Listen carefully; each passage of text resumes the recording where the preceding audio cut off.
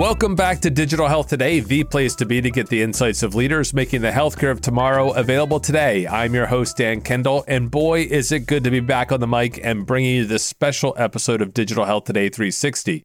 Why is this episode special? Well, I'm going to tell you why.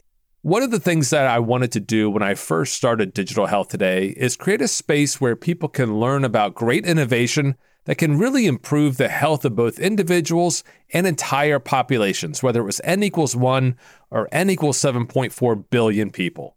Now, over the years, as I've been creating my show, I've also had the opportunity to expand and serve the health community in other ways. Along with my colleagues at Mission Based Media, we've created other resources to share information like Health Podcast Network, which now has about 100 different health podcasts and about 13,000 different episodes. We also added new shows to Digital Health Today, such as the DTX podcast with Eugene Borukhovich, where he dives in deep with the nascent digital therapeutics industry. And most recently, we created a library of podcasts called Health Unmuted, where we create and share audio stories to help people understand more about specific health conditions. For example, in June, we launched a 5-part miniseries about Alzheimer's disease.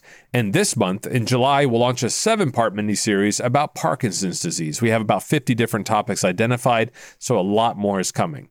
Now, all this has given me a chance to experiment with different formats, styles, content, creators, and audiences. And it's also made me realize how much I love hosting this show. It's also made me more aware than ever that there is so much more that needs to be shared. So in this special episode, as I fire up the recording studio and look forward to bringing you some great conversations with guests over the coming weeks and months, I thought I'd stand aside and invite another podcaster who is doing some outstanding work in an area that needs much more attention. Georgie Kovacs is the founder and host of FemPower Health, the go-to resource for all things women's health, serving women, their providers, and companies looking to build and improve on products for women. Georgie is really open about her firsthand experience with infertility and endometriosis. And with all that experience, she was motivated to start a podcast in the middle of COVID as a single parent. Now, if that's not passion, I don't know what is. You can find her show, FemPower Health, on Health Podcast Network at healthpodcastnetwork.com. We'll also have a link to it in the show notes, and you can look it up by searching for FemPower Health, or the URL is fempower-health.com. Now, in this episode, Georgie spoke with Dr. Michal Elowitz. Dr. Elowitz is the Distinguished Professor in Women's Health at the Perelman School of Medicine at the University of Pennsylvania, and she's also the Chief Medical Advisor at a company called Mirvie. Mirvie, that's M-I-R-V-I-E, Mirvie, is creating the first RNA-based platform to predict pregnancy complications. Now, when it comes to women's health, I've been astonished at the tremendous need for improvement, funding, and resources. And at the same time, I've also seen some incredible innovation that is happening that needs more attention, more awareness, and more funding.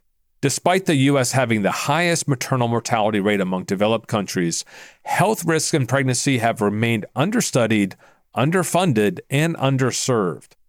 Pregnancy complications such as preeclampsia, preterm birth, and gestational diabetes affect 1 in 5 women. These complications have been happening for thousands of years, and yet today, right now, there's no accurate way to predict them before symptoms appear. So both moms and babies are often in crisis mode when diagnosed in their 3rd trimester. In their conversation, Georgie and Dr. Elowitz explain one of these complications, preeclampsia, and explore how better screening can help. Let me know what you think of this episode. Do you want more women's health topics? Do you want more guest hosts? Do you want to be a guest host? Drop me a line at host@digitalhealthtoday.com. I'm really pleased to bring you this special episode, and I'm also really excited about what we have coming next. So be sure to hit follow on your favorite podcast app. But right now, let's jump into the conversation with Georgie Kovacs and Dr. Michal Elowitz. It is so nice to connect with you today and talk about pregnancy complications, which we all want to avoid. So before we dive into the discussion, why don't you start out by introducing yourself? My name is Michal Elowitz. I'm a physician scientist at the University of Pennsylvania. I also serve as the Chief Medical Advisor for Mirvie, and my whole career and life has been focused on trying to stop pregnancy complications, and it's a pleasure to be here. Awesome. I interviewed Dr. Joanne Stone from Mount Sinai about a year ago, actually. I contacted her to talk about pregnancy complications, and one of the items that we discussed is preeclampsia. And so why don't we dive into talking about preeclampsia? Tell us what it is and the prevalence and who is impacted. I appreciate you asking the question because I think in general, people do not understand the impact of pregnancy complications on the outcome for the mom and for the baby, and it's not talked about enough. Preeclampsia is this really unique disease that only happens in the setting of a pregnancy and is believed to be predicated on the placenta not working. So what happens in preeclampsia is that it affects the mom's blood pressure, but can also affect how her kidneys work, how her blood works, how multiple systems work. The most severe cases of preeclampsia are when a woman actually has a seizure, so that's called eclampsia. But preeclampsia causes not just pregnancy complications. Once a woman has had a preeclampsia in any of her pregnancies, her risk for cardiovascular disease for her lifetime are greatly increased. So again, it's really not just this pregnancy-only disease. It affects moms, babies, and their families for a lifetime. And I know that we don't attend to that enough. So we know it's a complication, but what is actually happening? And are there certain signs and also effects of what actually happens? Because it can be deadly. It's very dangerous. Preeclampsia is one of the leading drivers of maternal morbidity and mortality in the world. So preeclampsia, the signs are pretty easy, though they're a little bit nonspecific. So it's blood pressure elevation. It's having protein in your urine, which really just means that your kidneys are not functioning the way they should. And then it can be in its severe forms where your liver doesn't function well and your blood doesn't clot well. Those are the severe forms. The leading drivers of preeclampsia, or what causes it, remains a mystery. We have some ideas. We know the placenta not working well does it. We know that there's an increase of factors that raise blood pressure. But 100 years ago, this disease was called toxemia, because the idea was there must be a toxin in the blood that's affecting all of these different systems in the mom. And unfortunately, because of a lack of funding and a lack of attention to pregnancy diseases, we don't know much more than we called it toxemia. So I can't fully answer what is the drivers of it. I know the signs of symptoms, and I know it's harmful to mom throughout her life. But beyond that, we're at an obstacle. We don't really know. And so if we know the signs and symptoms, and a lot of them are nonspecific, where are we today with predicting preeclampsia and some of these other complications? So what I want to be clear is while the clinical symptoms of preeclampsia are nonspecific, they're very easy to also diagnose. So if a woman comes in and doesn't feel well, or even for her routine visit, her blood pressure is not hard to take, right? So if a blood pressure is, for example, 170/100, we know she has some pregnancy hypertensive disease, right? But the question is not to pick it up at the time of that blood pressure. The ideal, what's really going to make a difference for women, is to be able to pick that up months before it even occurs. That's the goal. That's what we really want to get to. And right now, that doesn't exist.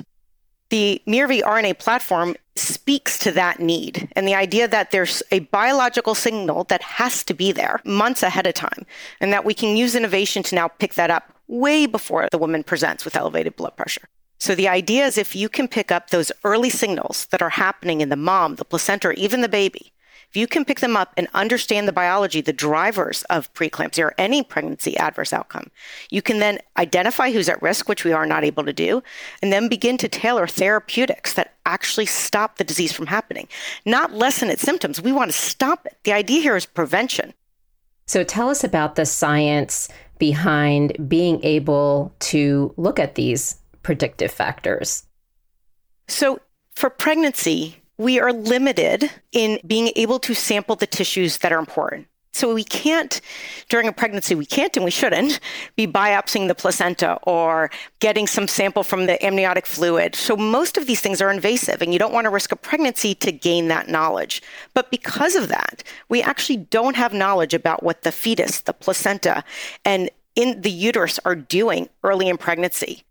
This lack of funding or attention to pregnancy health, we really haven't applied innovation, medical innovation, scientific innovation to pregnancy health. This cell-free RNA platform that MIRV is leveraging is able to say what is happening at these tissues in a non-invasive way. So our placentas, the baby, and again, the uterus are constantly changing, right? At the cellular level, things are happening. That cellular information is then released into the maternal blood. And you can then take it and say, what is happening at these tissues that I can't access? And by doing that, you can now say, is this a normal process? Is this an abnormal process? And what about these processes are leading to disease, and can they identify who's at risk? So it's really for the first time taking this innovation and being able to say what we can tell at these tissues that are not reachable by traditional means during a pregnancy. Can you differentiate between what you were just talking about, that MIRV is testing, versus what people may see for carrier screening or the non-invasive prenatal testing? So absolutely. And I appreciate the opportunity to really dissect these two out. So the genetic screening or the prenatal testing, where women are being offered to look at either, as you said, for carrier diseases or for trisomy 21, or what we more commonly known as Down syndrome, is measuring what's called cell-free DNA. So it's DNA floating around in maternal blood, which happens to anyone when they're pregnant. Part of that fetal DNA gets into our blood, and by the way, stays there. So when you take the DNA, it says, what is happening? What does the fetal DNA look like? So is there trisomy 21? Is there Down syndrome? Is there a carrier disease, a autosomal recessive disease that people are doing genetic screening for?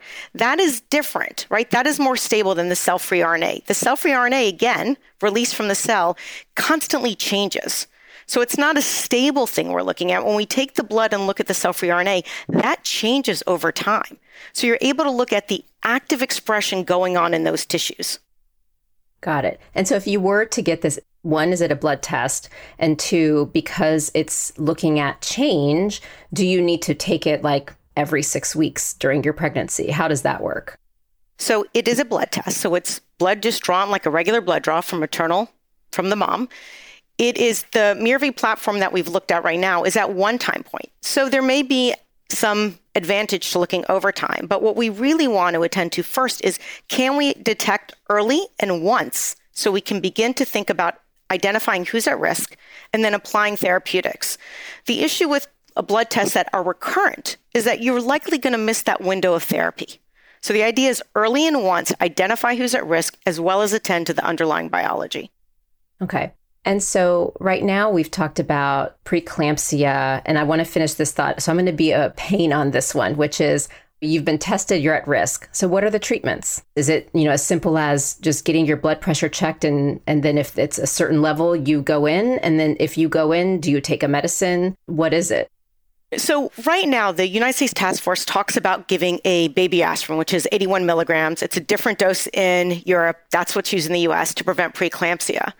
And there's a lot of debate about this because in the studies, if you take all the studies together, they show benefit in, quote, high-risk groups. But again, what are those high-risk groups? They're either based on, to be honest, somewhat biased clinical risk factors or a prior history of preeclampsia. But again, that misses a lot of women who are at risk. If you had this blood test, and let's just take first-time moms who could not have had that outcome, right? They're first-time moms. If you could apply a test to them and say early on they're at risk, the first really low-hanging fruit is aspirin could work for them. It's an easy therapeutic. There are some people who would offer you should do this in all of them, but there's risk from just giving medication for no indication. So the idea of being able to screen and give a low-hanging fruit like baby aspirin, but even to your point, blood pressure medication, right? There's new data that we've learned from the pandemic that most women don't need to come to the hospital and get seen all the time. But the negative to that is, are we missing women who have hypertensive disease, and are we finding them too late? So even just rolling out something simple as home blood pressure monitoring is such an easy lift and something we prove we can do from the pandemic.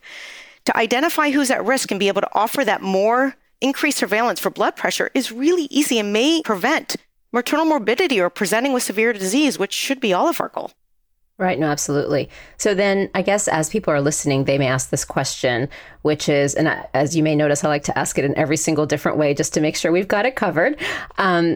So, we have this test that you can take with MIRV, but then we also have the blood pressure cuffs. So what's the difference? Should we just have blood pressure cuffs? Like, what is the benefit of having this blood test over that? We've shown that blood pressure alone in predicting is not enough. and it doesn't sufficiently identify who's at risk, right? You can be normotensive or have normal blood pressure all the way through your pregnancy and then present being 190/100. So the idea is of measuring blood pressure in those who are at risk is actually, you're already saying, I think you're at risk for the disease. That's different than just saying, I'm using that to predict risk. Very different things. I'm glad I asked then. Okay. We started with preeclampsia. So what do you see as the future of where the science may go with these testing? So I think we have huge potential here, right? The idea that we have now used innovation to say, what is happening at these tissues we can't access, right? What is the placenta doing that's different from normal pregnancy progression? What is the uterus doing? What is the fetus sending us in terms of a signal of what's okay or what's not okay? That we can do that now without being invasive, that we can actually say what's happening biologically, right? What's happening at all these tissues across pregnancy and how that might be different in women who are at risk just opens up this whole new world of being able to predict and understand, equally as important, pregnancy complications. So to me, in my world, that means preeclampsia, gestational diabetes, preterm birth. So I've spent 20 years focused on preterm birth, and it is just an untenable burden on these children and their families. And to be able to say who's at risk and why just opens up this whole new paradigm to think about how we prevent these diseases. So when it comes to a test like this, one of the things that I find really interesting in the healthcare field is then how word spreads that something like this is available. Like I remember I spoke with ACOG last year. They had written an updated version of their book around pregnancy for all the different phases of your pregnancy. And one of the things in there that I spoke to them about is the new guidelines around having a visit with your doctor 3 weeks after you've given birth rather than waiting for 6 weeks. And I was like, do all the doctors know this? Do the insurance companies know this? Like, who knows this? And the response was, it's a question on their exam. I'm like, really? I come from a training background, and I can tell you one question on an exam is not a way to change behavior. So because I know how the system works and the complications, I think it's important to have the reality check of, okay, a test like this is available. Is it like with most things, you need a massive sales force to educate healthcare practitioners? Is it something that's known? Do the consumers have to ask for it? And then what about coverage as well? Like, where are we with that? So I think you are asking excellent questions and things that women should be asking all the time about their healthcare. In my role as a physician scientist, I can only attend to some of them, right? As a physician and as a mom and as a scientist, information should be readily shared. There's been a lack of transparency in general as far as data, as far as innovation, and as far as access. As far as, though, specifically about the Mirvi platform, right now it's all in research development. So it's difficult for me to speak beyond that. But I would say for research development, some of the things that I have taken and an approach, because I very much believe in equity as far as the test availability and as far as that it works in all populations. So to attend to that, our advisory board has, in my mind, some of the top leaders in the field who this is their goal. Their goal is to improve pregnancy health and to make it known what does and does not work. So the other thing that we have attended to is creating a collaborative that where the ongoing studies to look at how this platform can work across populations really represents a diverse racial and geographic communities across the United States so that we really are making sure this CFRNA platform works for all these populations and that it can be utilized for any woman so that we can identify those at greatest risk. No, and that's important, especially with the healthcare disparities that we're seeing. I mean, I think in COVID, the numbers just really blew up for those in some of the subpopulations. So that's really great to see. What's really interesting in the maternal health space is it is exploding. I mean, all of femtech is exploding. And there's so many different companies. You've got telehealth, folks that are looking at women wearing fetal monitors all the time, and now at-home blood pressure cuffs, and you name it. And it's wonderful, but it's overwhelming. So I'd love to hear your thoughts on how this space is evolving and either concerns that you want to make sure people are aware of, or even just the excitement that you have over it. On one hand, I am so excited. I never thought in 20 years I'd hear femtech is blowing up, right? Maternal health is blowing up. Like, that's music to my ears. I've been doing this for 21 years and been screaming into the void, please get interested in pregnancy. Please get interested in women's health. But it does give me pause, because what cannot happen is that these efforts happen without rigorous data, that they don't happen with an equitable, diverse group of people and experts making part of the decisions and input so that the science is real. Women deserve better, and they definitely deserve this blow up of interest, but it should be done in a rigorous manner with thought that we don't want to just give women a lot of tests that don't improve their outcomes. Right? That should not be where the field goes. And I think the really important thing is that we need to make sure, and I put the burden on industry, NIH, academia, and individuals. There has to be silos broken down. Everyone cannot be doing this in their own little universe. If we want to advance women's health, if we want to advance pregnancy health, we need to be partnering. We need to be working together.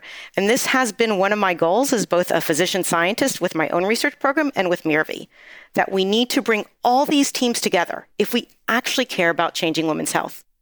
I agree. What's your greatest hope now that we have this science that you've been working on? What is your next step and greatest hope for what you guys are doing, or even for women? I have a lot of hopes. My greatest hope is that the global universe realizes that we are over 50% of the population and our health matters. And by doing that, we invest from both NIH, from industry, from nonprofits, that we invest in understanding the drivers of health and disease in women and in pregnancy. And by doing that, we actually create new avenues to improve outcomes. And that's my hope. That's awesome. So how can people get in touch with you and keep in touch with what's happening with MIRVI?